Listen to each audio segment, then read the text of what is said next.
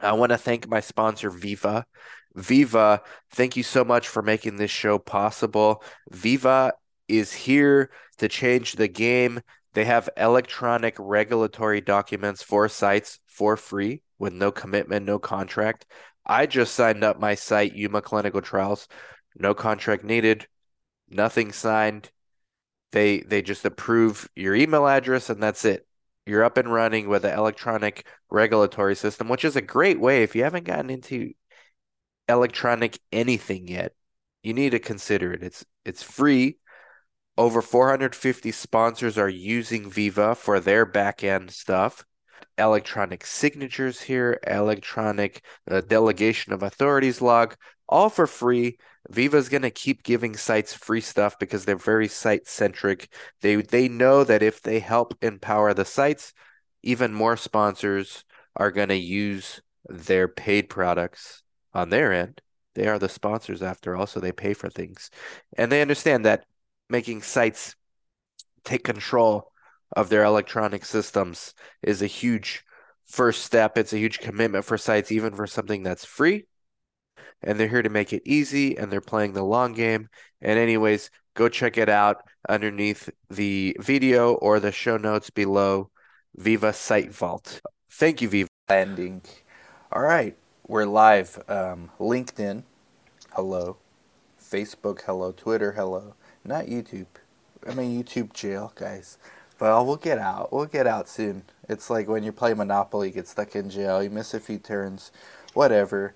I had to train some staff this week anyway, so it was a great week to be YouTube jail. But Robert Goldman, he is, he's like the main guy I wanted on this episode because, I'm frustrated, and I think not just for site owners, but coordinators, because I'm in the unique situation where I'm actually a site owner that's a coordinator right now. I'm not always in that role, but I'm back in that role out of necessity because of what you guys are reading. Clinic research is booming, and because of the opportunity. Like, I have new staff, and in order for us to grow, I got to train them the way I am, basically. And so I'm in the trenches. So I'm dealing with study directors, project managers. What I've learned, Robert, I'm bypassing the CRAs and going straight to like you or your the version of you for whatever study I'm on. Like the top, I'm going to the top and I'm venting my frustrations and I'm telling them like I hope you don't mind this feedback, but I'm in a unique situation where I'm the coordinator and the site owner, so I don't fear getting fired because I'm not going to fire myself, and I'm going to give you honest feedback that I think a lot of coordinators have. And then I just go through like the laundry list of what's wrong with their study. And I'm like, at the end of the day, it's my fault. I accepted this study. I Right. agree. But we're doing a disservice to these patients and to your indication. And I don't think the people organizing your trial even understand like how it's impacting enrollment. And I thought, what a better guest than Robert Goldman to come on. Well, I appreciate that, Dan. And hello to the Guru Nation. It's always a pleasure to be here. Let me ask you a question though, out of my own Yeah, curiosity. yeah. Why are you bypassing this? There's reasons you're bypassing the CRA. Yeah, I love my Let's series too. let's talk about that real quickly, right? Okay. Because you're not the first one that I have heard or actually bypassed the CRA. I have study directors, I'm sorry, site directors, site owners who do the same thing, bypass not only the CRA, but come directly to the escalation point as a sponsor representative. Like, can we talk Sorry about we that do for a that. minute? No, Sorry no, no. we do Don't be that. no, no. Actually, don't be sorry. It's the most beneficial feedback that I can get because you talk to your CRA, the CRA talks to the clinical lead talks to the PM talks to the PD, and then the PD from the CRO contacts me. Now it's Yeah, I five jump all that. people. I jump It's all that. five people removed, and I hear a story by time I call you back, Dan. Right? Pretend we Mm-hmm. went through that Mm-hmm. that chain of discussion. By the time I call you back, you're like, "What are you talking about? That's Mm-hmm. not what I said. Those are not my concerns." So why are people like you working in the capacity you're working? Why do you skip that chain of command and go directly to the top person versus funneling it through your CRA? Is it a lack of trust? You just said you love your Mm-mm. CRAs. What is it? It's not a lack of trust.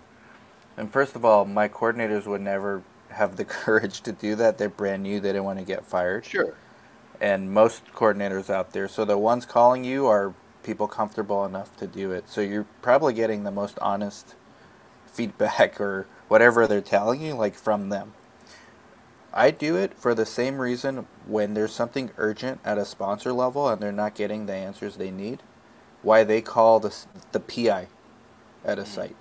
You don't just call PI whenever, but when you've reached your boiling point and you're like, this, I'm not getting what I need, I know who to call. Like the buck has to stop somewhere, right? And at your study, it's you.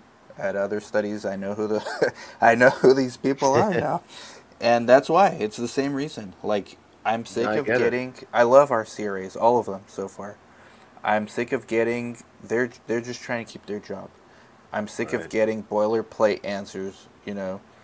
Well, this is how it's done. This is. I'm going in there like, why is it done this way? Why can't you make an exception? The fact that you're making me jump through all these hoops is costing you more patience. Because Mm. I mean, bottom line, study director, they need accrual. So you're telling me you'd rather me go through all your crap just to do the right naming conventions, and you're okay with like 20% less subjects being random? If you're okay with that, that's fine. But they're not. They're not okay with that. And the CRAs, the PMs, they don't really care about that. But I know where the buck stops with you. Like you're getting pressured Oh for yeah. those things. So when you say those magic words, and it really is like we both have aligned incentives. I'm trying to randomize as many patients as we can, and you want me to randomize as many questions or as many patients as we can. I think all those middle people in between don't necessarily have those same objectives. No, they don't. And it's funny. I was talking to our VP of RA and QA today, exactly about this, right? No skin in the game. What's the incentive for those folks to go out of their way to escalate and discuss the problems that you bring up, which are real, Dan, right? Those are real problems. And it's not about it's about, and this is where I bring back to, like, this is why sites need to have a voice in the game, right? Yeah. Sites need to be coming to roundtables, sponsor CROs need to be hosting these discussions. So they hear you voice a concern at a roundtable. Maybe the other guy is experiencing the same thing but doesn't have the courage to call you for the exact same reason. You're in a no lose situation, right? You're either going to win or you're going to lose, and guess what? You have yourself to blame, right? You're the Mm-hmm. site owner, you're acting as coordinator, and what are they going to do to you? Not give you another study? Okay, there's another 25 opportunities down the That's right. pipeline, You see right? underneath, clinical research is Yeah, booming. Like I'm it is telling you. booming. So it's crazy to me. It's crazy to me that, we don't give the voice where it's needed, but on the other hand, I do want you to know something. Like, look, man, when you have to reach out to somebody so that your voice is heard, and if that's what it takes, I mean, you're trying to add the fruit, right? You're giving them what they want. I mean, to slow things up and to create hiccups and delay Unnecessary hiccup. unnecessarily, and to delay the enrollment and to sacrifice additional patients for the sake of all this rigmarole that they put you through.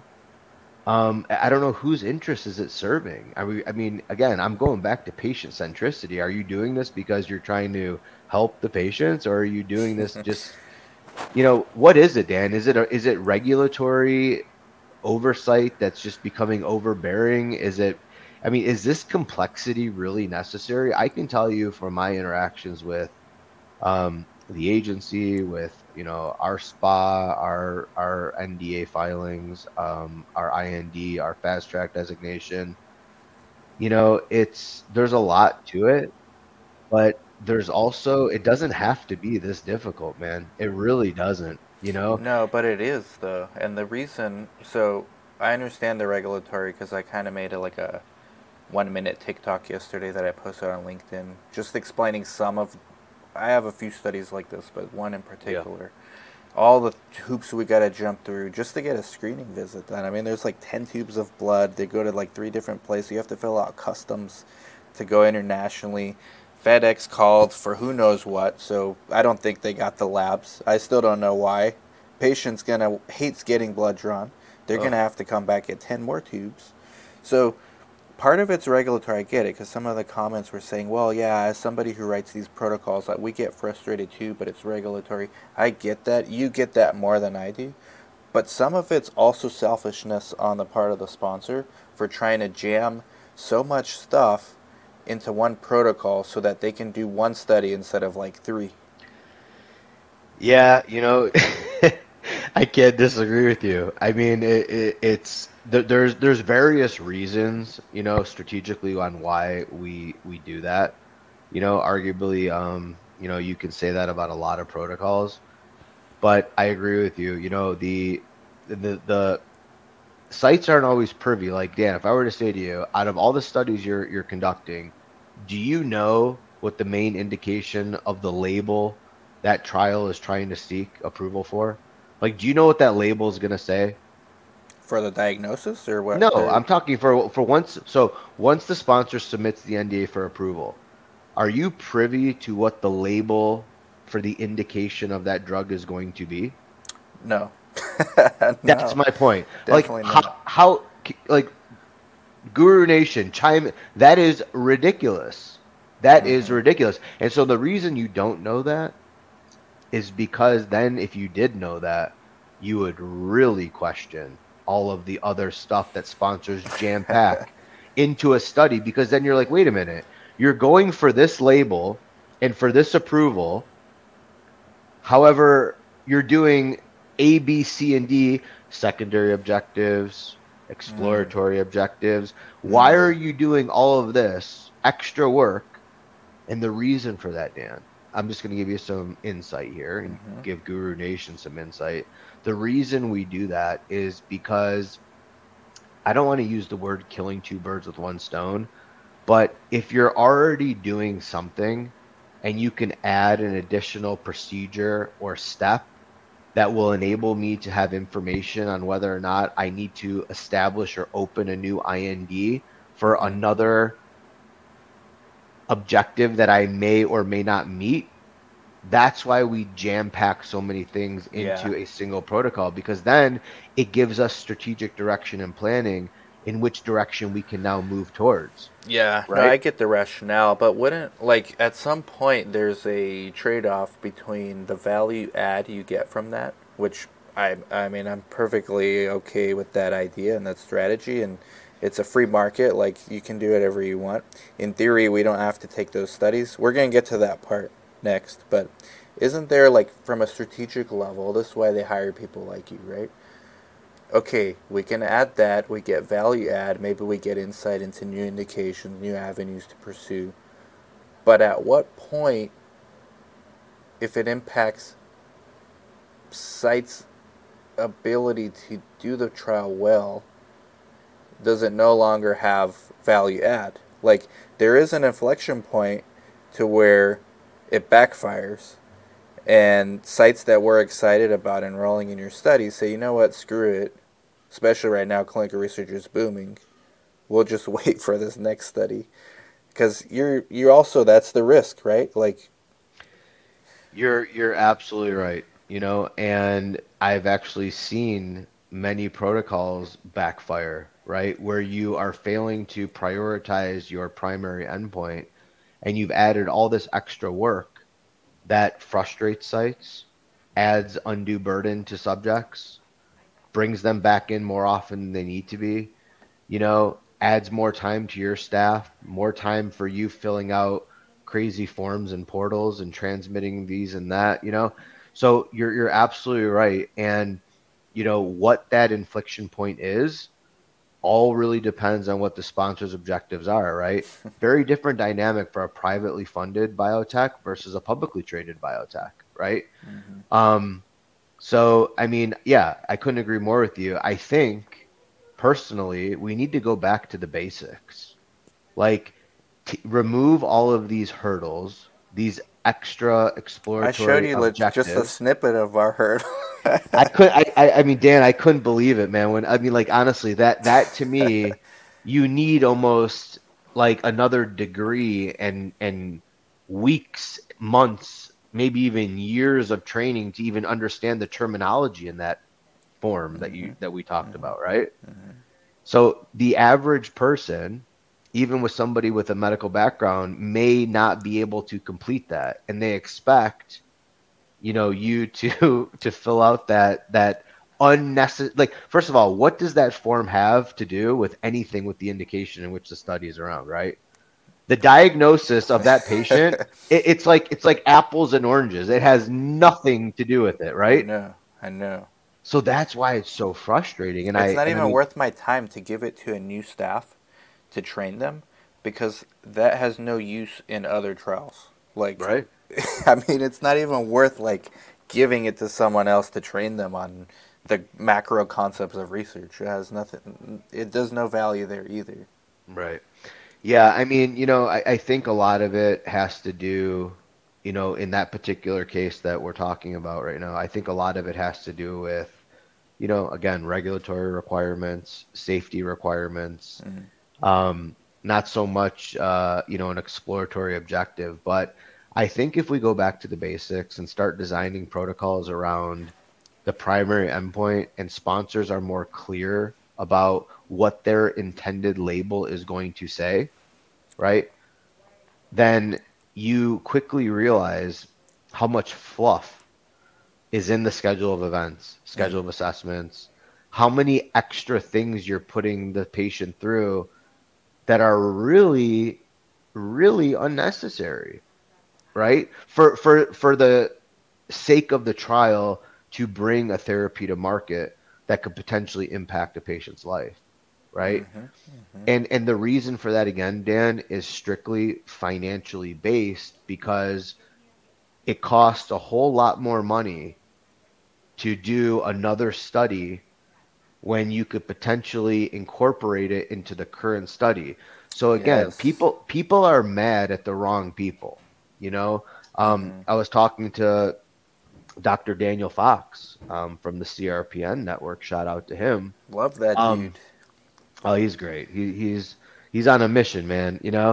But what him and I were talking about was, you know, the cost of doing the situation in which you just explained, that big long form, right?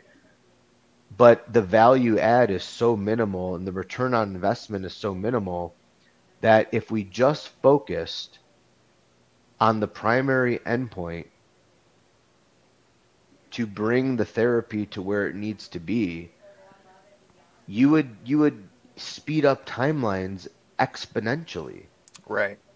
But there must Exponentially. be. These are not dumb people. Like they know what they're No, of doing. course not. Of course not. But again, it's all financially based, right? Dan, look, 50%, okay? And anybody who disagrees with me, put your comment below and we can talk about this. I can show redacted examples.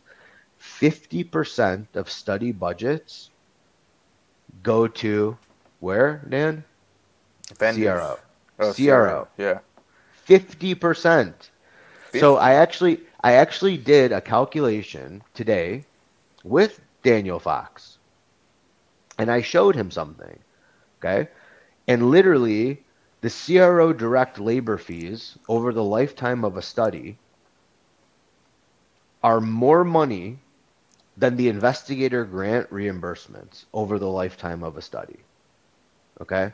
So you're telling Wow. me, yeah, like truly, like, and these are bona fide things, and again, I'll show you redacted examples of things like this. But Okay? does CRO help sponsor with regulatory affairs, writing the protocol, getting It it through regulatory? It depends. Like, typically you tap into a CRO to get, a medical writer to produce the original, the first iteration of a protocol, right? But Okay. then whether or not additional, they don't always submit to the regulatory agency on your behalf. Because if the agency comes back and they have feedback on your protocol design, your method, your sample size, a biostats portion, obviously the SAP has to be submitted separately. These are adjustments that can really be made internally, so you don't have to engage a CRO. Some sponsors do use CROs for regulatory submissions, but I Hmm. work for a small biotech and we don't use CROs for regulatory submissions. We have a third party consultant company who handles all of our FDA submissions, So then, so why it do you depends. guys? Well, let's get into like empowering sponsor like tech. I have a theory that I want to get to, but I also want to address like, and I want to get your thoughts on this frame of thought, school of thought, I guess. People will say, well, Dan, sponsor can do whatever they want. It's up to the sites. Ultimately, you, Dan, you're in charge of deciding what study you're going to do. So it's on you that you decided to do that study. And the answer is yes, it is. But let me break it down like how it works. I look at the indication. I actually, call me crazy, but I think about the patients first. Like what I see when I see a new study, indication. All right, do we have these patients in our community? Yes. Is this something we need in our community? Yes. Do we have a track record of getting these kind of patients? Yes. One of the last things I look at is like the operation of like, okay, well they're gonna have to do this assessment, then this one, then that one. I should, but even if you do look at those things, it's not the same as doing it, because every vendor, every sponsor has different vendors that they use, different portals. Some are easier than others. You don't know how difficult it is going to be to actually do those until you actually do something. I mean, you could like abstract it in your mind, like, okay, this is the labs, this is how they're done. Okay, that's fine. 8 tubes, 10 tubes. Okay, that's doable. Until you look at the nitty gritty. Well, yeah, 8 tubes, 16 aliquots, 3 different places it's going. And by the way, one of them's international. You got to fill out customs every time, and FedEx is going to give you a hard time every time you go there because it's international and they don't like that. So, how can I abstract that much in my mind when I'm thinking about what study I'm going to take on? Should I then put the patients as a back burner? Like, let me look at the operations first? And then, even then, okay, how can I actually know without doing it? Yeah. Well, look, I appreciate that you put the patients first, right? And is it something you need in the community? Do you have this, the indication with the patients with this indication? Is the drug But Dan, safe? you know what? I mean, honestly, for me, I think it's more prudent to put the reality of the logistical operations of conducting the visit in perspective. I mean, you're very experienced in this, right? And maybe that's a lesson learned because I always tell my, counterparts and CROs that I work with, I'm just like, listen, if this was your loved one, would this be acceptable to you? Mm-hmm. You know? And so my point is, all the steps you take are absolutely fine, but it's time to take that SOE out and say, okay, patient's gonna like how many hours is this patient gonna be here on day one? How many hours is this patient going to have to dedicate to this study over the next month, right? And then you might quickly say, "Wow, no, this is crazy." I'm not gonna, I can't ask somebody to do this. This just isn't even feasible, right?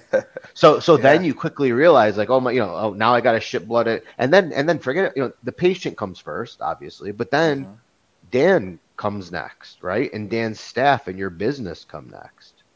You know, it's now you realize, okay, I got to ship blood internationally, which by the way, you shouldn't be the sponsor, whoever's doing this to you, should not be doing that. That you should be shipping all samples to the central lab, and the central lab should be distributing to the bioanalytical lab. I'm assuming it's for a PK or for some No. bioanalytical marker.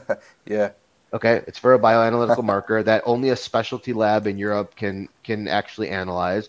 But the fact that they're asking sites to ship directly to that specialty lab, that's a logistical that's just stupid. I'm gonna call it what it is, right? I've been in that situation many times, but I've always set it up logistically where again, ease the burden on the site. You guys have a lot going on. You're our partners, right? Mm-hmm. You should be sending those samples to a central facility, and the central facility should distribute those in the correct, conditions, shipping conditions to those places in batches. Number one, it's more feasible for the sponsor. What are they analyzing these upon receipt? Like what is the stability? Obviously, there's a lot of variables that go along with how those samples reach the international destination. But for Pete's sake, man, like why? So at the end of the day, look at all these confounding variables, right? Yeah. Patient, how much blood the patient's taking. Obviously, this is all outlined in the consent, but the patient doesn't understand that necessarily unless you really, really take the time to explain No. it, which I'm sure you do. Yeah. But then, you're up against patient satisfaction, you're up against sponsor satisfaction, you're up against site satisfaction, and the goal. And Dan, look, you start out with a benevolent agenda. You're doing this out of the goodness of your heart. You want to make a difference. You want to bring options to your community. You want to help people. But you really got to sit down with the details and put yourself in the patient's shoes and say, what is my day going to look like? Right? Because, how can you ask a patient to come dedicate 5 hours on day one, right? 2 lab draws, 4 imaging, an eye exam, a foot exam, a rectal exam, a fecal sample. And it's like, oh my God, like Colonoscopy. colonoscopy. Yeah, we remember we talked, yeah, colonoscopy. I mean, go give them an MRI at the same time. Let's do an Oh, and EEG while while you're we're at it, at get a it. liver biopsy. No biggie. Yeah, They yeah, do. They just throw these yeah. things in there. Small little syringe, no problem. But that's what I'm trying to say, right? It's like so just looking at indication whether or not you have those patients, I would put myself in the patient's shoes Yeah. and walk Yeah. and walk yourself through that day. And then on top of it, all the different portals, data entry here, data entry there. Is there a diary? Is You're there no not privy diary? to all of it though. Like even up till the SIV, like the CRA was warning us, like, hey, this is gonna be this, there's some complicated things here, and we're like, all right, well, we're gonna make it work. We're gonna figure out how, because this indication, we have a lot of patients that we couldn't get in the last study, so it makes perfect sense to do it here. That's what we're thinking about. And then when it's actually time to do it, we're like, wow, why did we take this study? But, I'm not complaining because I'm glad we have it, and there are going to be some patients that benefit out of it, but I am complaining at all the other unnecessary hurdles we have to jump through just to get somebody randomized. And, Yeah, I think it's like gone in a lot of these cases. I mean, I don't think studies are getting simpler; they're getting more complex, and without a doubt. um, ultimately, it does boil down to the sites being more selective about what they take. But you're always going to have some sites saying yes to everything they get. Yeah, I mean, I saw you made a post the other day, or was it? Or no, maybe it wasn't you. Who? No, it was Brad actually. Hmm. He made a post about how many sites are or how what percentage do you decline studies. I was Yeah. reading some of those comments. They're like, oh, we only declined like 1%, 2%. We accept like out of 198 awards, we only refused 5 or something like Mm. silly, right? Yeah. So I mean, you're right. Clinical research is definitely booming, but on the other hand, I think this has a lot to do with why, there's an overpromise and underdelivery of a Mm-hmm. lot of the sites Mm-hmm. because you're not made privy, like you mentioned, to the logistical operations of delivering the study the way it needs to be delivered. And then you're like, oh my gosh, why did I accept this study? Yeah. And you're like, I can't even do this and Well, do by the it. time you get access to all the portals, you're already in training mode. Like, Yeah. so you already have a contract done. So you Right. kind of like, at this point, you're like, okay, now that you actually get to see the portals, you're like, wait a minute. Well, we already signed a contract. Let's make it work. We don't want to look bad to the sponsor of the Sierra at this point. So it's like, we would love to do all the due diligence, kick all the tires. But oftentimes it's easier to just kind of look at the indication, look at like basic structure of the operation, like, okay, what assessments are needed, can we do them? But you don't get it like under the hood until you actually do it. That's too late already to say no. But Dan, let me ask you a question. Would you buy a car at an auction without popping the hood? If I knew, to honest answer, if I knew I could get another car, if I don't like that car, yes. What if it, okay, let's rephrase the Because question. that's the What answer to research. I can get right, another study if I but don't what like if it's a really unique, it. rare car that's a collector's item Then it's and worth fixing. It's worth working on. so to you, okay, but so for me, I have a little bit different of a perspective, right? Like I would want to at least pop the hood because what if you get the car and there's no engine in the car? Yeah. Did you think about Yeah. that? Yeah. Right? What if the wiring is completely ripped apart from the dashboard? Yeah. Like, what if the catalytic converter is missing because somebody stole it? Do you see what I'm saying? So it's like there's a lot Yeah. of uncertainties, and you've got to pop the hood in a sense, since we're talking about this, right? Before you can make a real assessment on But what whether or if not you're you can looking at execute. what if you're looking at like 10 to 20 cars a week and you just can't look at all of them closely, you know? Well, then you need to pick and prioritize and either Exactly. and or expand your team, Dan, right? You know? Exactly.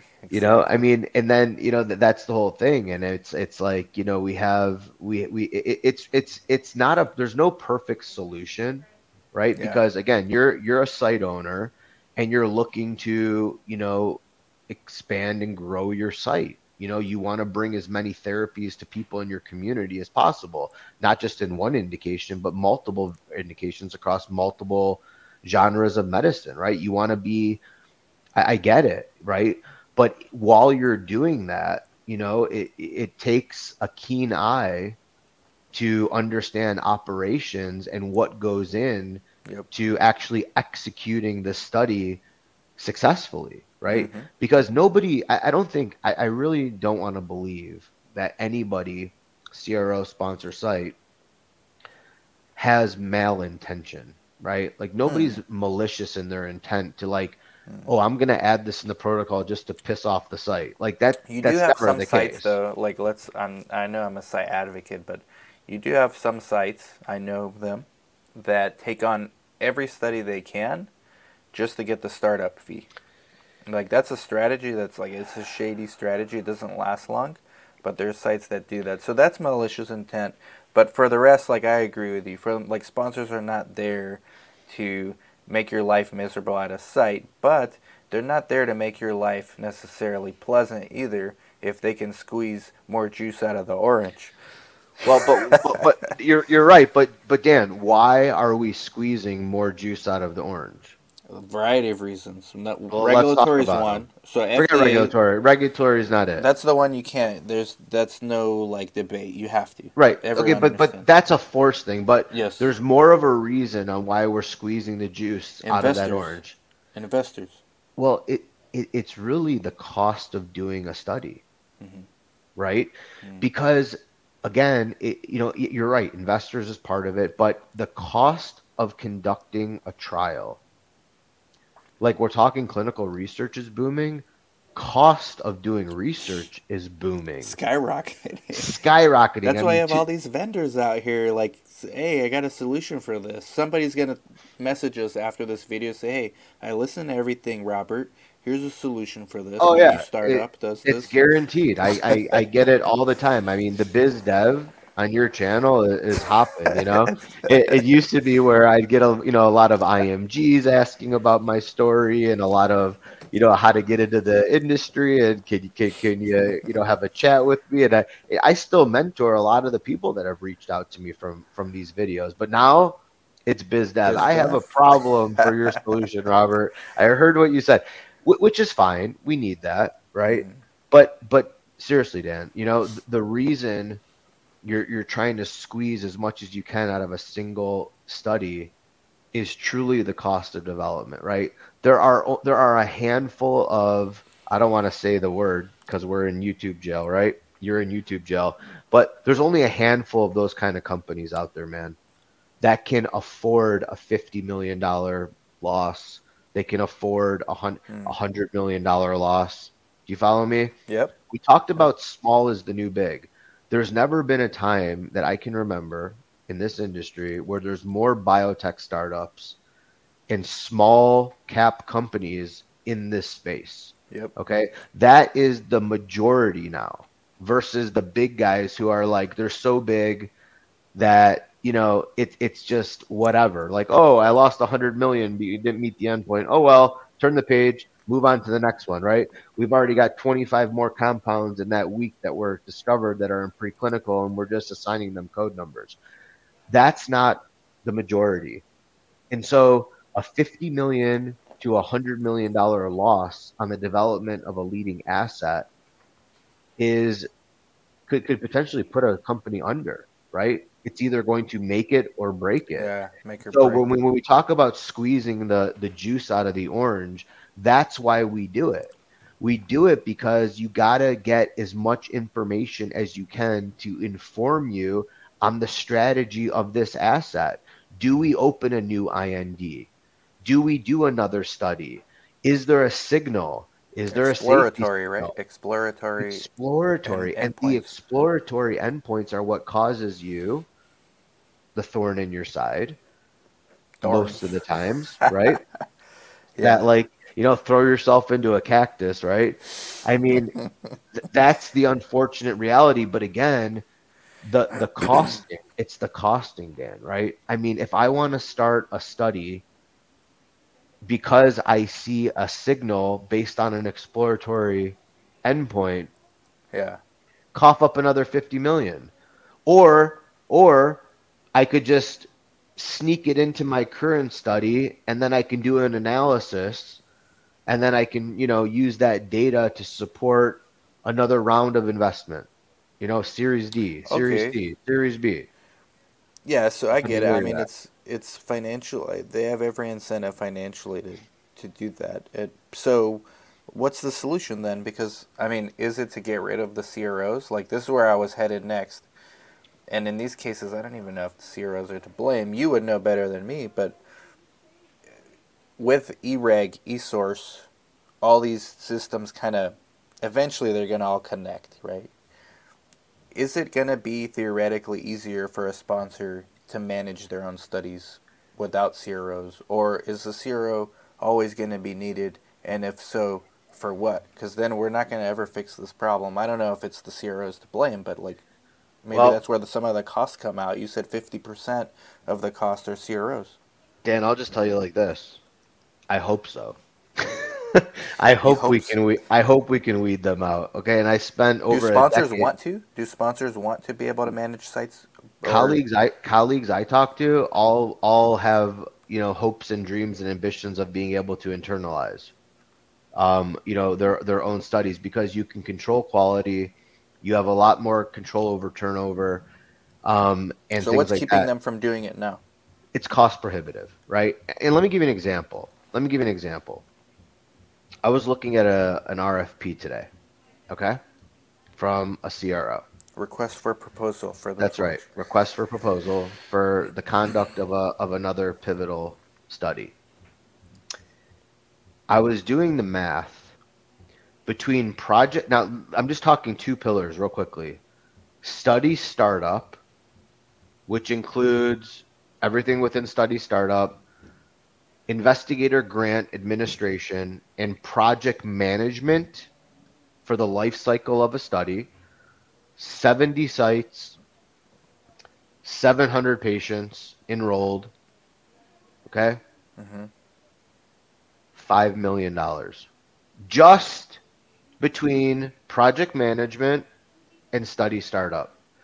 To break Oh, it I down thought you even, meant for the whole no, study. I was like, no, that's no, cheap. no, no, no, no, no. Okay, So okay. just to give Wow. Guru Nation a little bit more insight, project management, 3.3 million, over the lifetime of the Wow. study. Wow. And study startup, including regulatory submissions, 1.4 million. So what That's good is all these including, PMs if I'm bypassing them? Back to where we started. thank I'm you. bypassing all these dudes So to go to you. I'm giving you real life metrics. So that's what I'm saying, right? Pay my like I always tell my, it's funny. I always say, like, sometimes in our internal meetings, I'm like, pay me this amount per month and I'll do it for free. Like Myself, yeah. I'll do it myself. Like what exactly, right? So um there's a lot of questions coming in the chat, Dan, that I would love to get Oh to, yeah, there's a bunch, man. because some of them are asking good questions, and the one that we just got recently was, is it a conflict of interest for the sponsor to monitor their own study? Hey, Pamela, thank you. I just did your video yesterday. It's uploading on, I mean, YouTube jail, Pamela, but Friday you'll get it. Okay. She's saying, is it in a conflict of interest for a sponsor to monitor their own study? There was a scandal a few years ago about that, if I'm correct. As far as I'm aware of, no, there's no conflict. But Yeah, there's no conflict of interest because, number one, I mean, man, how many large pharmas have their own CRA force? I mean, I can think of tons, right? Because look, everybody's subject to the same audit. Everybody has to abide by the same regulations, CFR, GCP, ICH, and whether or not you're using your own monitors versus, a CRO's monitors, I would argue that it's safer and more beneficial to the patients to be trained by internal people, like somebody who wrote the protocol, right? We are experts on the protocol. I know my protocol is like the back of my hands, and I know the rationale and intent and reason why we wrote it the way we wrote it, right? So, um, you do, I, because you came over for our SIV I did. personally, and yeah, I was there in the flesh, right? that was a pleasant Um, SIV.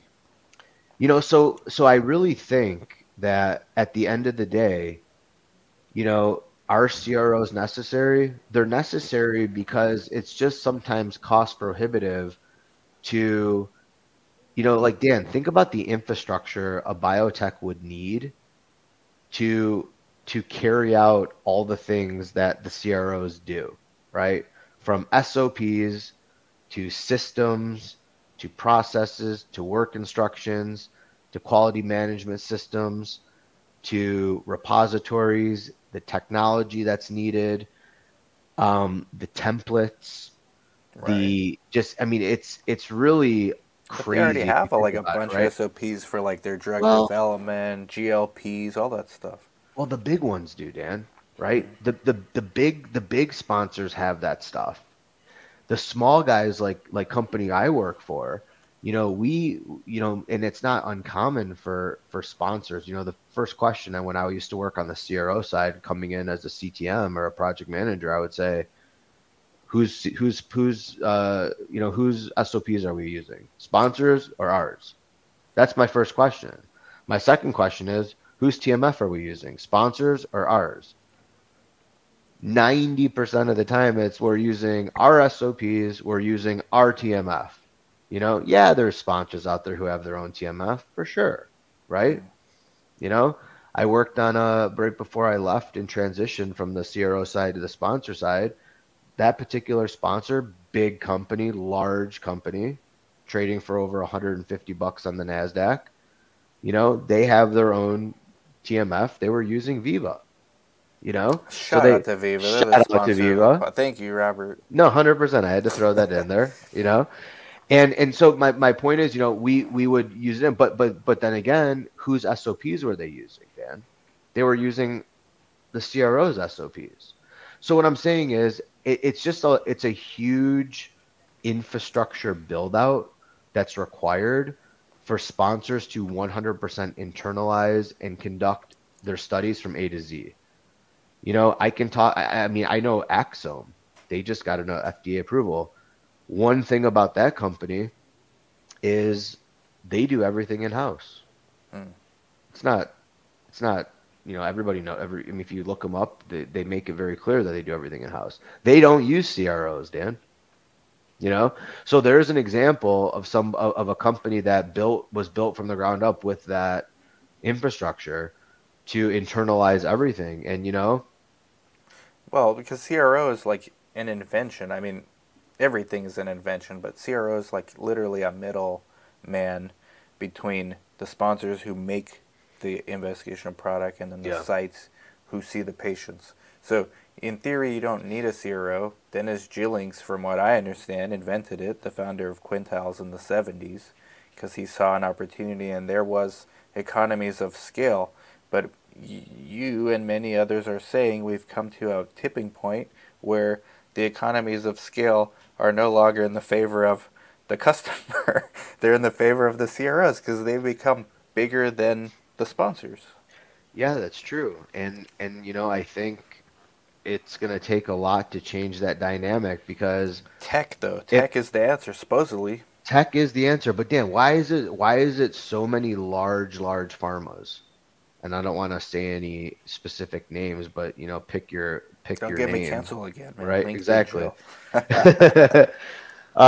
But all these large pharmas, they all contract. You heard of this FSP model, Mm-hmm, right? mm-hmm, You mm-hmm. know, the strategic solutions, and you have this team that's fully dedicated. Like, what does a 50,000 headcount global pharma company like? Why do they have to do that? Have you ever asked yourself why? I don't know the answer. I'm asking you, like why do these the largest of the largest, they have. Because at their scale, like economies of scale, they're the only ones where the economies of scale still make sense for them. Because they could afford the best service and the A team, more or less, right? And they're big enough to where it still makes sense to a startup biotech that's a penny stock and is hoping that some good data takes them to $1 instead of 10 cents. Right? I invest in these companies. I play Oh, I love around, man. it. Yeah, yeah, no, I'm with you. Yeah, It yeah. doesn't make sense. And they give them their D team, but the proportion of service to fee is not equal. Like Right. it's deleveraged to where it's completely in the favor of the CRO, who's by the way also publicly traded. And so yeah, that's why. I mean, in a nutshell, like, and uh, isn't technology supposed to be a deflationary force to where as tech gets better, it also gets faster, cheaper. Cheaper being the key word, to where it's then a race to the bottom. So if tech reaches that inflection point of getting cheaper, at the same time as CROs reach the inflection point of getting more expensive, isn't there at some point going to be a trade off? Like, hey, we're going this way unless you're one of the big pharma. Eh, Dan, you're taking the words out of my mouth, like you know that I talk to some tech companies, that are trying to come up in our space. I'll give a shout out to Hiroki and Manchala from Butterfly Labs. Ah, that's right. Um, Like a lot you of know, people like that. But what Hiroki and Manchala were like, yo, we talk to a lot of people and they say that they don't have the appetite or the budget to invest in tech. Well, guess what? My counter to that statement, it's exactly what I say all the time is, well, look in a work order or an RFP from a CRO and see where you can, whatever that technology is solving, now you can take that money from the budget of the CRO and divert it. So it's cost neutral, right? Because you're going to pay that money either to the CRO, or if you invest in a tech that now automates that problem, I'm just taking money from the CRO and I'm diverting it towards the tech. So Right. it's not an acceptable response to say we don't have the budget. No, you do have the budget. Just look at the line item, look at the budget grid, look at the scope of Mm. services, and find out where that big bucket of money, for example, site feasibility, CDA execution, contract negotiation, budget negotiation, could be in excess of $500,000. If I automate that process by using an SMO, if I automate that process by using one contract for the same site, for example, CRPN, right? Now Dr. I can, Fox. yeah, now I can take all that money that I was paying the CRO to waste time negotiating back and forth, back and forth. CROs are not incentivized to solve problems. They make money off of people being lazy and doing things over and over and over, delaying the process. I mean, I'm just going to call it like it is, right? They are not incentivized to say, oh, let me speed up your timeline. If I Yeah, because speed up then your they need to. timeline, Then their it's biz one dev less. has to work harder to find a new study Well, when that sure. one's over. Well, sure. If I can't charge you 50 million for the study and I can do it for 20 million, now I've got to find more studies and I don't have the bodies to do the work. So I've got to delay. I mean, I'm not saying that again, like, I might get some hate mail here, right? Well, it's oversimplified, but you're doing it to prove a point, like an overarching theme. Yeah, it's absolutely overarching, right? I mean, like that's my point. It's like you look at the budget and where can you move dollars to increase efficiency, All right, right? well, this guy, LinkedIn user, guy or gal, I think this is Daniel Fox, by the way. It's either you, Might be. Robert Goldman, when it's LinkedIn user, but for some reason now I know it's not you, so this is Dr. Fox most likely. Do you think it's possible to pay sites fairly and save sponsors money at the cost of inflated CRO waste? Pulling no punches there. What do you Yeah, I think? mean, yeah, I do. Again, I don't want to use the term rob Peter to pay Paul, but yeah, Okay, you so know, let's make it real simple. I know it's complex. They have SOPs, all the stuff you mentioned. What is it? Take monitoring out of it. can you just put Diana Swanson's Let's see, comment Dana about Swanson. Robert is correct up there, Oh, please? we should put this Thank like you. flashing on the bottom. Robert is correct. I love that. How about this one? Look at this. This is gonna cover our faces. Oh, there it Big is. shout out Yeah. to Hiroki and the yeah. If anyone interested, Butterfly Labs. We're interested in discussing information silos and CRO vendor oversight. I mean, yeah, they need to have more oversight of the sponsors. Need to have more Yeah, oversight of yeah, their vendors. I think back to where we started this video. Okay, I'm not I found your version of who I'm talking to, but they're still at the CRO level. Like yeah. I haven't found you at the sponsor level. I'm Right. trying to find them because I think if they knew like my frustrations and how it's probably a reflection, a relatively accurate assessment of overall site satisfaction of all their sites, they're going to figure out why they're having enrollment issues. Exactly. And everybody's like, oh, enrollment issues. And you have all these startups. Oh my God, how many did people see at Scope? I mean, there are more recruitment companies out there now than I have ever seen. It's so overwhelming, I can't even keep track. Right? Everybody has this AI driven, oh, we can speed up. If you would just It's nonsense. nonsense. I'm so with you, Dan. It's absolutely mind-boggling, and sponsors are willing to pay for these services. And honestly, I've only personally been burned by many of these very well-known recruitment companies, by the way before Uh, these they, new ones they that have all come out, suck. right? They all suck. They all, in my experience, you're absolutely right. Okay, so what I was gonna say, and then we're gonna get to these questions. You guys have good ones, and this is great. Like, I knew we should do this topic, Robert, because here you are, sponsor. Here I am, site. Everyone expects we're gonna fight. We're Right. actually we want the same thing. I want more patients in my studies. You want me to have more patients in my studies, and it's all this shit, right? That's in between us achieving our common outcomes. And we're gonna need to find out what this shit is all about. Everyone And has their okay, hand out along the way, Dan. That's the problem. I want here, and then when you ask for, I mean, everybody just, everyone handout, every, but and as a side, I'm not paying for it, but I am paying for it in sweat and tears, and like your blood pressure. and my blood pressure, man. Thank God for lisinopril. I went through some clinical trials. Look, Robert. Yes, sir. Look, man. I want to simplify this. All right. I know you mentioned SOPs, all that stuff. Like, why do small sponsors not do all this? Okay, look at all these SOPs. Okay, that you can do that with some consultants. What is it? Take monitoring out. That's like everybody sees monitoring. What does a CRO actually do? Like that you can't do even as a small sponsor. So I think data management's huge. Biostats is huge.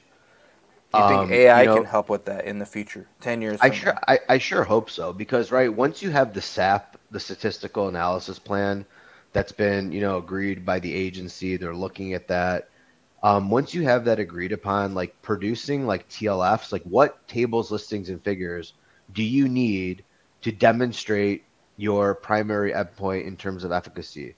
So I don't want to get too technical for the audience, but the point is that I believe AI can predict and tell you, okay, Robert, here are the top 10 shells or the top 10 or the here are 18 tables, listings, and figures cumulatively that you need to support your top line data. Like it's very easy because all a statistician is doing is they're looking at a host of different pillars and categories: safety, demographics, disposition, you know, all kinds of different things, and they're choosing tables, listings, and figures from those pillars to give you, the sponsor, the best chance in showing that you have statistical significance in meeting your primary endpoint based on your sample size. Mm-hmm. AI should absolutely be able to predict what that is, Predict that. predict But that, right? presently they can't, so we still use zeros for that. So we Okay, still what see your else? What zeros. else? So data So management, biostats. medical writing, the Okay. CSR, the DSUR, the Drug Development Safety But Update medical Report. writing, why not just hire an independent contractor? Hey, I've been doing medical writing for 30 years. Like, Dan, that's a good question. I mean, I guess it's just, managing more people. Each vendor, each consultant requires their own contract. It's just I don't know if I have a good answer to that, right?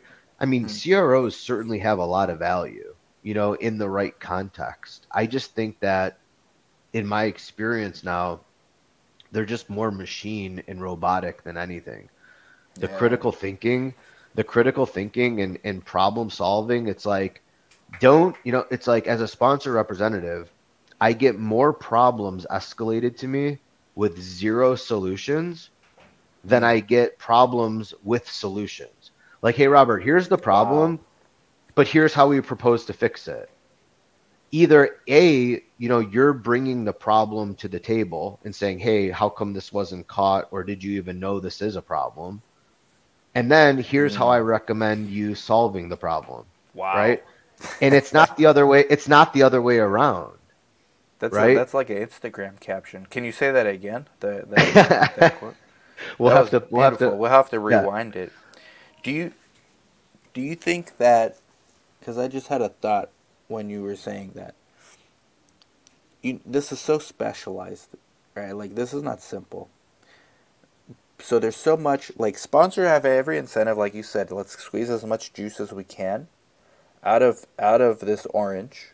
If that means giving the sites more burden, hey, we're not experts with sites. That's why we have the CRO. They're the ones in charge. Okay, I get it. CRO says, yes, you know what? They say it internally to themselves. We have every incentive to keep this study complex because it keeps us important. And we don't care if it delays study timelines because that's better for us, anyways, because we just have more review. So the people, the sponsors have trusted for advice are giving them the advice they want to hear. Like, no, make that study harder. Why don't you throw this in there too? Well, Do you think I don't. there's a lot of that happening or no? Nah, I don't think so. I don't think anybody intends on making something harder for no reason, right? Um, Dan, look, first of all, CROs have very limited, at least in my experience, like we don't, you know, during the, we're sending that when you're going through an RFP process, CROs expect sponsors to have a synopsis, a draft of a protocol. Yeah. Maybe you're close, maybe you're like, so, it's not like you're engaging them from the ground up to build the protocol. And we have like this, again, this malintent, oh, let's make it really hard and let's delay it. But what CROs often do, and I know we have some CRO folks in the audience right now. Tell me if I'm wrong. A lot of the times I've only honestly had one CRO since being on the sponsor side tell me, Robert, your enrollment rate and your study assumptions are so far off that we may not be the right partner for you. I seriously was so blown away, and I just wanted, like, I was like, I wish I could award this study to you because of your integrity and honesty. Like, I was so mind blown that they said that to me. I'm like, oh my God, why don't more people say that? So what they do is they tell you, yeah, that might be challenging, but they tell you yes. They say what they want to hear. But here's the kicker, Dan, right? And whoever's in the CRO audience right now, feel free to add in your comment. And this is friendly. We'll hit them with a change order. Hit them with that. We will hit them with a change order. And guys, change orders aren't. These are it's depending on the work order. As soon as out of scope work reaches a budget threshold of 500,000 or something like that, we'll hit them with a change order. But in cases of many CROs, now it's a $1.2 million change order. Oh, your timelines are extended. Now it's another one, $2 million change order. That includes all the vendors extensions. We have to package more IP. We have to do this. We have to do that, right? So again, Doug is here. I think he's from KCR. Maybe KCR doesn't do that. Maybe he's one of the few, but the majority of CROs will tell sponsors what they want to hear, even though their enrollment expectations, enrollment rate, study assumptions are completely unrealistic. I've only had one so that they can win it because they know. So then they are part of the. So I'm kind of right. Yeah, absolutely you are, Dan. Every CRO, and if you're a CRO and you think you're the only one we're reaching out to for an RFP, that's kind of silly, right? we're reaching out to 4 or 5 CROs at minimum, and they tell you what they want to hear. They tell you what they want to hear, and they're talking internally. And Dan, the reason I know this is because I was part of CROs. And I've been part of bid defenses, and it's we'll tell them yes, and then if we can't meet it, there's always the potential for a change order. Is that really like a great way of doing it? I mean, that's kind of terrible. Like that's what grinds my gears, right? Because now it's turning into a nickel and dime every way you shift. We're not scoped for this. Oh, you want an extra meeting? Okay. Change order. Actually, Robert, I'm going to send you a change notification form, a CNF, they call it, right? CNF, change notification. This is a new one to me.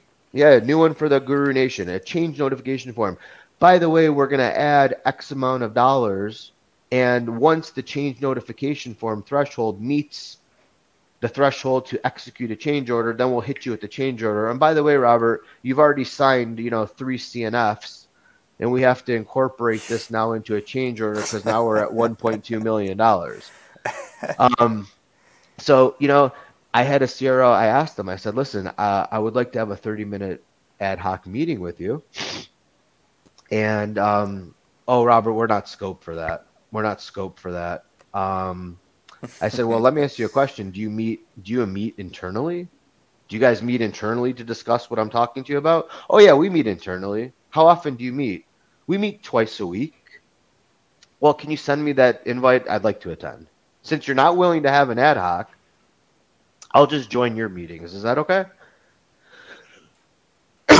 Excuse me. And then there's awkward silence. Everyone's quiet. People think I got disconnected. And I just fester in the silence, Dan. After 45 seconds, somebody says, hello. I go, hello. I'm still here. Can I join your meeting? All of a sudden, they don't want Robert in their internal meeting. Yeah. So now, all of a sudden, Sure, Robert, we can accommodate the out of scope ad hoc call that you're requesting.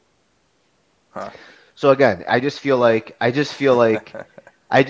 it's we got people laughing, which People I love. laughing.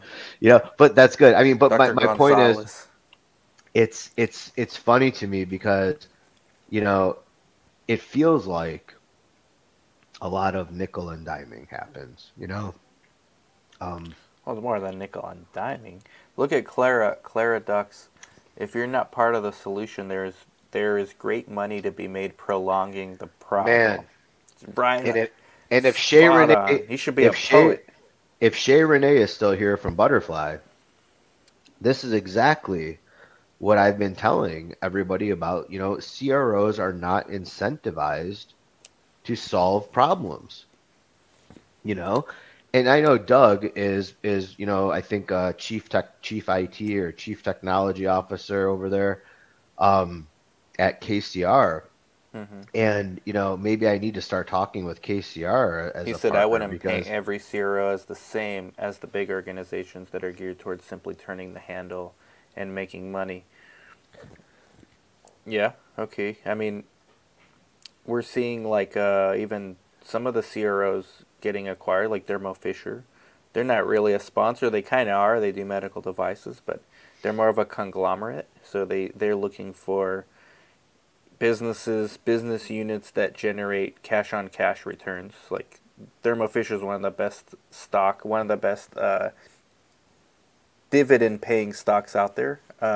So they buy companies based and put them in their portfolio based on yeah, cash returns. So they bought PPD because it's stable. All the stuff we talked about, cash on cash returns, like all the stuff we're kind of highlighting, like this is a good business to be in this prolonging the problem yeah, and what I'll industry. say, yeah, and what I'll say is, look, yeah, there's not everybody operates in this model, right? There's always the exception to the rule. I'm not going to blanketly say this about every organization, but that's why boutique CROs, smaller CROs, and I believe KCR falls into that category, Hmm. has more of a pulse and seems to be much more reasonable just based on, some of the comments we're seeing. Um, you know, this is why small is the new big, in my opinion. These larger organizations are paying a tremendous, your sponsors are paying a premium to, first of all, work with them. And I can tell you again from firsthand experience that those people aren't always getting the A squad either, you know? And they have $500 million worth of studies going simultaneously across, six different indications, six therapeutic areas, right? So just Hmm. because you're a giant corporation working with a giant CRO does not mean you're going to get a phenomenal result. So that's why I personally prefer to partner with smaller organizations where you have that close collaborative because just like Doug is saying here, repeat business is a must. Yeah, Doug's Honesty and saying transparency, the right? CROs that rely on a trusted relationship and work at a consultative level that relies on repeat business must be honest. Otherwise, no repeat business. Yeah, I mean, sounds simple. Let's go through some of these comments. We missed a let's do bunch it. of good ones, and then see what that inspires. And thank you everyone for sticking around, and Robert for staying. Carol says I worked for a large pharma company that has decided it was cheaper to hire the services of a CRO than to maintain the ClinOps within the pharmaceutical company. That's that economies of scale for you. Um, and isn't it kind of one of those things where, like, if the status quo, because all these companies, pharma, they all, like, they're graded, most of them are publicly traded, so they're graded in the context, like, relative to one another. Mhm. So if they're all kind of doing the same thing, it's safe, right? Like it feels safe to just keep doing that same thing. Like, look, this big pharma just like they gutted their in-house ops, so they've outsourced to the CRO. So that means we should do it, right? But I wonder when that flips to where it's cheaper for them to bring it back, because we might be getting Exactly. close to that point. We're almost there, Dan. We're almost there. I really believe we're almost there. But like, somebody made another comment earlier, like, again, benefits, right? 401k matches, Yeah. bonuses, I'm outsourcing this. I don't have to worry about all that kind of stuff, right? You're an employee, you're paying Social Security while your employer is matching that same Social Security. There's so many more expenses by internalizing it. But my argument to that is ROI, right? I have much more control over the result and quality and integrity of the study and the data if I internalize this. And I also have control over turnover, right? If I got one guy that has 1 foot out the door, I can't control CRA turnover at a CRO. And yet sites want to start incorporating this fee and billing sponsors as a cost of doing business every time the CRA changes. I get it from a theoretical standpoint, right? I Yeah. totally get it. But then, like, I had discussions with the guy who's creating the Site Council Bill of Rights, Norm Goldfarb. Shout out to Norm. Great guy. I mean, accolades in this industry coming from left and right. But him and I had a really long discussion about this, and he's like, "Well, Robert, you need to charge the CROs every time they do it." And I'm like, "Well, CROs aren't going to agree to that, right?" And even if you have a risk share clause in there, it's such a small percentage that it's almost nominal. It doesn't even make a difference. But I cannot control whether or not a resource employed by the CRO is going to stick around for the duration of your study, Dan. Yeah. And if you have 4, 5, 6 turnovers and you invoice me every time as a pass-through cost for a CRA turnover, because it does. It takes time for your site to retrain. It takes time for you guys to get aligned. There may be some duplication of efforts. You have to redo this. You have to redo that. They're asking you for stuff that you were never asked for in the past. You know, Mm. there's cost of doing business there, right? But then it's like, as a sponsor, so now how do I get reimbursed? Do I say that, every time you have a staff turnover in any core clinical team, whether it's a change in medical monitor, a data manager, a biostatistician, a startup associate, a contracts associate, every time there's turnover, do you pay me a penalty? That doesn't seem reasonable, right? It's everybody's working on their own volition, right? It's people have the right to leave, people have the right to get hired. It's a right to work, right? It's Yeah. not it's not that these people have contracts and like they're locked in this contract and they can't leave. So we're gonna get to the rest of these comments. Um, you know what I find interesting, Robert, and Tell me. this is what one of the things like I hate about this industry is like a lot of virtue signaling. So patient centricity, like Yeah. we've been talking for an hour and 11 minutes, and the patient experience only came up in the first 5 minutes when I'm justifying why I'm taking a study when I really shouldn't. Like let's be honest, I shouldn't have taken that study, but I Right. did because I had a patient-centric mindset. None of that came up in this hour and 11 minutes since. And so where does that fit into this? From what I gather, it fits into the sites have to take care of it. You know, Who else is going to do it? CRO? They're going to get patient-centric? I know sponsors would like to, but if they don't even know how to manage their own trials, how are they going to get patient-centric? yeah. I mean, no, it's a good, it's a good point. It's a good point, and really, patient centricity needs to be the forefront of all these discussions, Yeah, but right? where Like, does that fit? Because we even well, talk about all these things. Like, okay, how do protocol we make... design, right? You got to, it starts with the design of the protocol, but then you have all these regulatory, hurdles that prevent you from giving patients the experience that we should be giving them, And you then we want know? to squeeze juice out of oranges. and we want to continue squeezing the last drop out of the peel of the orange to get one more drop, you know. It's I'm tough, just Dan. calling it how I see it, man. Like, I Yeah, get it, it's a buzzword, and yeah, but the way I see it is sites are the ones responsible for executing that. Even when our studies get harder for us to do, we need to find ways to make it more patient-centric experience for our patients.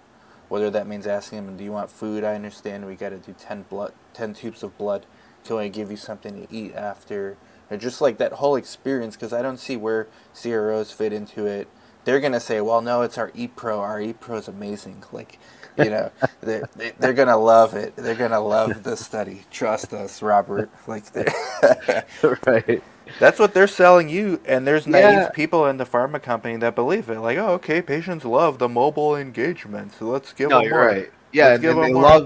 love being able to choose whether or not they get their blood drawn at home or in the clinic. Like, Yeah, no.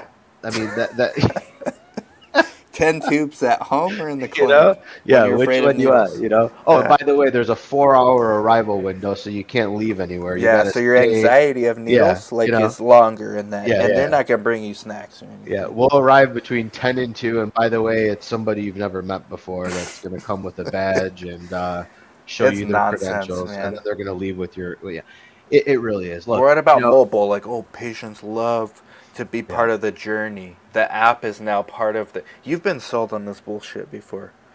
Let this app be part of the patient journey. Did you not hear that? no, I have. I mean, there's AI, there's an AI app. I don't want to call out the company, but No, no, please don't.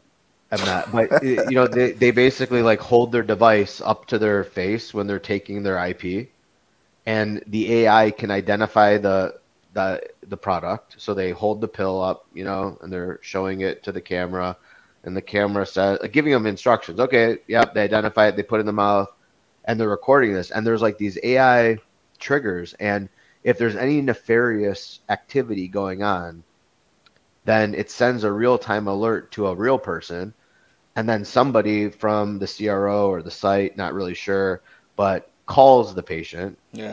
and then they review and adjudicate this video. Did the patient actually take it or not? You Then know what they'll I pull the mean? plug on that patient Yeah. journey. And then, yeah, exactly. So real good journey we have going on there.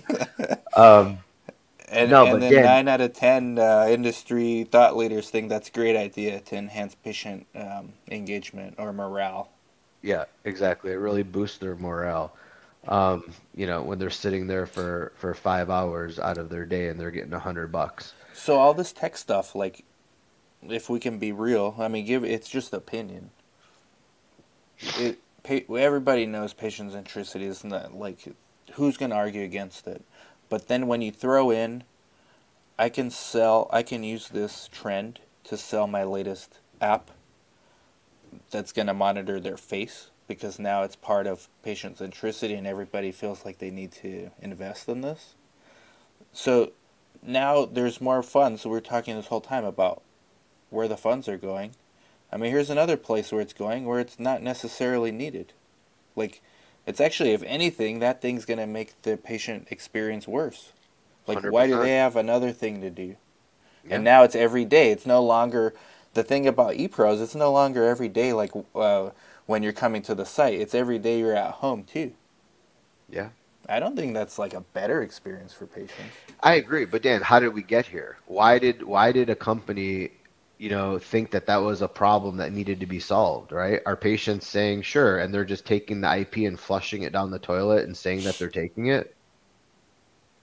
Probably less than 1% from my experiences. Yeah. Think Well, that. I think it depends on the indication, right? Yeah. I In mean, psych, it's a little like, higher. like oncology patients are, super, super compliant, right? Hmm. They want to get better, like they're gonna take what they want. But if you move over into the pain space, you know, or you move over into the psych space, um, it gets a little challenging. So it's very different. It's very different. We need to So do a podcast just on that, deconstructing the patient journey. Because if we want to, like, we can talk to some of our patients in studies, and Yeah. we can go through this journey with them. It's not, you guys will realize it's not very pleasant, and it's not due to the site for the most part. Yeah. I mean, Dan, look, I enrolled in a clinical trial, just for that sake. I'm like, if I'm going to be in this industry, it was a registry study, so it wasn't like, super invasive or anything, but Hmm. I still wanted to go through the consenting process. I still wanted to see how I was treated. I still wanted to see, does this patient stipend card work? I still wanted to see, my phone call reminders. I still wanted to fill out an EQ5D5L. Like, I still wanted to just experience it, right? And I got to tell you, it's not pleasant. It's not like you have a separate waiting area. You're still waiting. The coordinator still could be running behind. Like there's all these unpleasant aspects of the patient journey. And I think you're right. We really need to unpack it and have more roundtable discussions with more Yeah. thought leaders so that, things can change, See, I think if we bring sponsors and sites together, we can actually have change, because we're the ones, like, without sponsors there's no study, there's no money, and without sites there's nothing gets done because there's no patients. Everything Yeah. else needs to, like, step away and just have a place, a forum where these two stakeholders can simplify things. Like Jesse's saying, relatively new, this question might be dumb, but if by cutting out massive expenses spent on CRO services, would this cut in cost be reflective on the cost of the investigation of product? I asked because if we're talking about patient centricity, cost of medication should also be one of the top factors when discussing clinical research costs. It's a fair question. It's not dumb at all, actually. The short answer is maybe, right? I mean, it Mm-hmm. might impact the end cost, but that's one thing is the cost of development from identification of a compound from preclinical through IND phase one, two, three, post-market surveillance phase four, it could be on the order of billions at Mm-hmm. the end of the day, And so all of that goes into, recovering the cost of innovation, you know, Innovation, yeah. I and think and if, like, sponsors, I doubt they're gonna cut the price of the drug, but what it is gonna do is allow them to get their drugs approved or fail faster, so they can do more. So as a society, collectively, we get access to better treatment. I mean, I talked about lisinopril. Like, I'm glad I have that. I'm glad it went through this process, and I'm able to take it to keep my BP down for when you guys piss me off. yeah, exactly. So it's not necessarily, like, it's not as black and white as cutting costs here and then it's going to be reflected in lower drug costs. That'd be nice, but we don't live in a fairy tale. Like, but what it can do is create more, better, faster, eventually just more. And then when they go generic, they get cheaper. Yeah, no, absolutely. Um, there's another question there, Dan, from Jesse. If Jesse, you where wanna, you at, if you Jesse? wanna, Oh yeah, question for Rob. If we fast forward around 10 to 20 years from now, and CROs are a thing of the past, thus cutting down clinical trial cost, can sites and patients trust that pharma companies won't keep approved investigation of product? Yes, well, we're just talking about keep approved drug costs high, or are these costs a direct reflection of the money put into the process? well, it's a good question, but I don't know. I think, CROs definitely have their place. And, I don't know. Things are just from an inflation perspective and cost of doing business and operational costing. It's just, you know, the way that drugs are priced. I mean, there's a lot that goes into it. There's a lot of discussions with insurers, with CMS. You have to do a lot of commercial research. You get a target, it's called a TPP, a target product profile. You have discussions with, key therapeutic leaders that predicate the likelihood of the uptake. What is the appetite for providers to prescribe this medication? Is it first in class? Is it top line treatment? there's a lot of variables, Jesse, to answer your question. I don't think any pharma company, intends to make their costs so high that it's out of reach where it can't get into the patient's hands who needs it. I mean, if you look at AbbVie, for example, they provide, tremendous cost savings for as little as $5 a month for their newest biologics.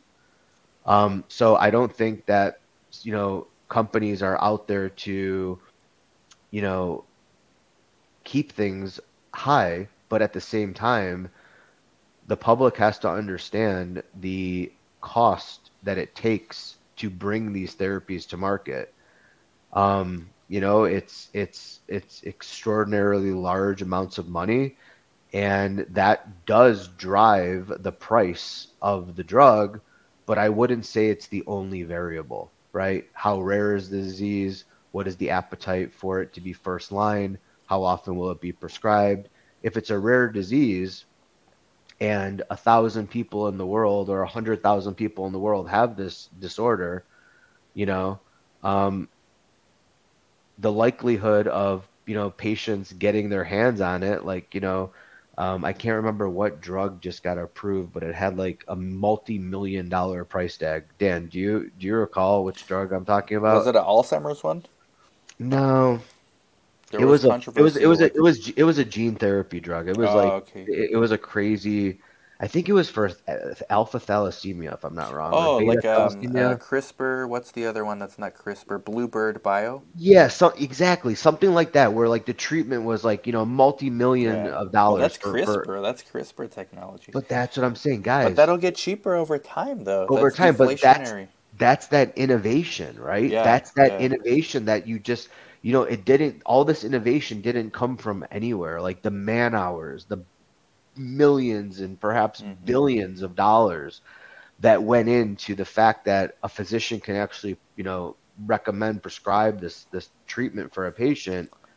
It's astronomical. It's astronomical. So I don't think, there's a lot of, theories out there that people and companies drive prices so high that it's just not feasible. It's not, and then they say, oh, well, America has the highest drug prices out of comparative to, Canada and other, neighboring countries around the world.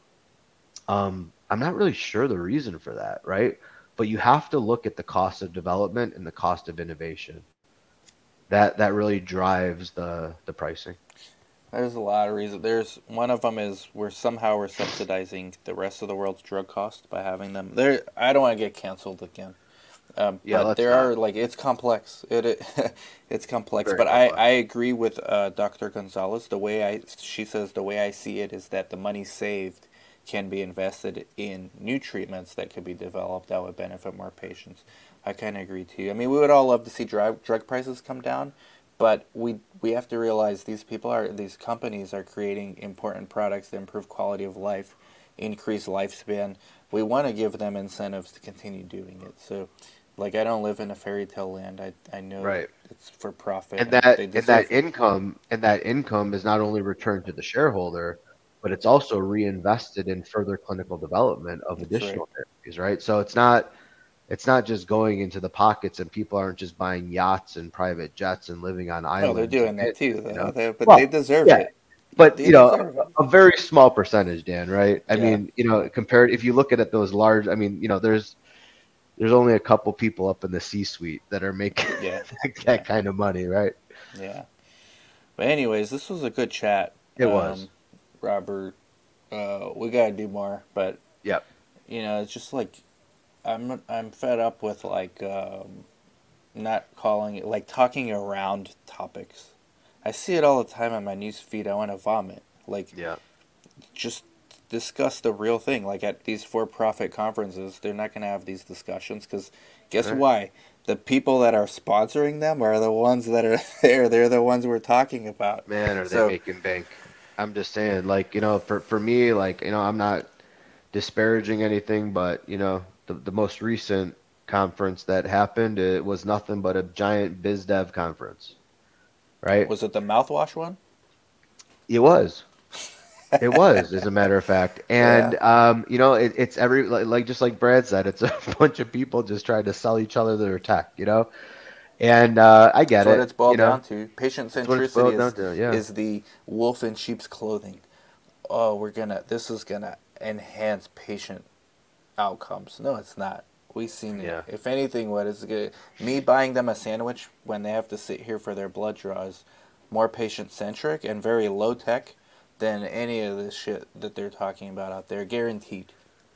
Yeah, no, I agree with you, man. I agree with you. We need more honest roundtable discussions, like Doug said. Hmm. And we really got to put the patients back in the forefront, and we've got to ease the regulatory burdens. We've got to just ease it. It's just overly complicated for no good reason. But again, I think it's all driven by dollar signs, dollar, dollar, dollar. Like That's the Rihanna way it said, is. she Yep, came out at Super Bowl. Better have my money. The yep. first song she came out with. Exactly, I noticed exactly. that. Good choice of first song too. I think obviously I'm a site advocate. I own a site. What else would I be? I do think these companies that try to empower the site. This is why I love Viva as a sponsor. Their goal is to empower sites. Let's empower sites. We could get, we can build the sponsors. If we empower sites and make their lives easier, we're gonna get paid on our end. So if we have more vendors like putting sites first, getting site centric, we already established these people can't get patient centric. So let's at least get site centric and let the sites get patient centric. That's basically my entire argument for most of these type of videos that we do. Yeah. And I hope one day that, sponsors, CROs, sites can all get together and build clinical development strategies and programs from a patient-centric point of view and a site-centric point of view, because that will just increase satisfaction all around. But we got to get the regulators involved in these discussions as well to allow us to get to that point. Really, strategy, strategic development, clinical development, it all should be around patient centricity. So until we can have a conference to get these stakeholders in the room and actually have real meaningful conversation versus going places and trying to sell other execs their tech and their inventions, we're gonna be like we have been. This has been a stack. I mean, look at the hurdles it took just to get EDC adopted. You know, my goodness. Paper CRFs, triplicates. You'd go to the site, monitor, take the top copy home with you, leave one I on the remember site, that. leave it. I I mean, remember. like, but it took forever just to get EDC adopted, right? Like Yeah. we've got to break down the barriers to advancing everything. Otherwise, therapies that should be reaching patients just won't get there. They won't get there. Yeah. Well, thank you, Robert. All right, Everybody man. go follow him. If you're listening later to the podcast, his LinkedIn profile is underneath. And on YouTube, when you're watching this, yay, I'm out of YouTube jail. So thank you guys. Thank you, Robert. It was a lot of fun, man. And we My can pleasure, honestly man. do this longer. But Yep. have a good one, All right, everybody. man. You too, guys. Peace out.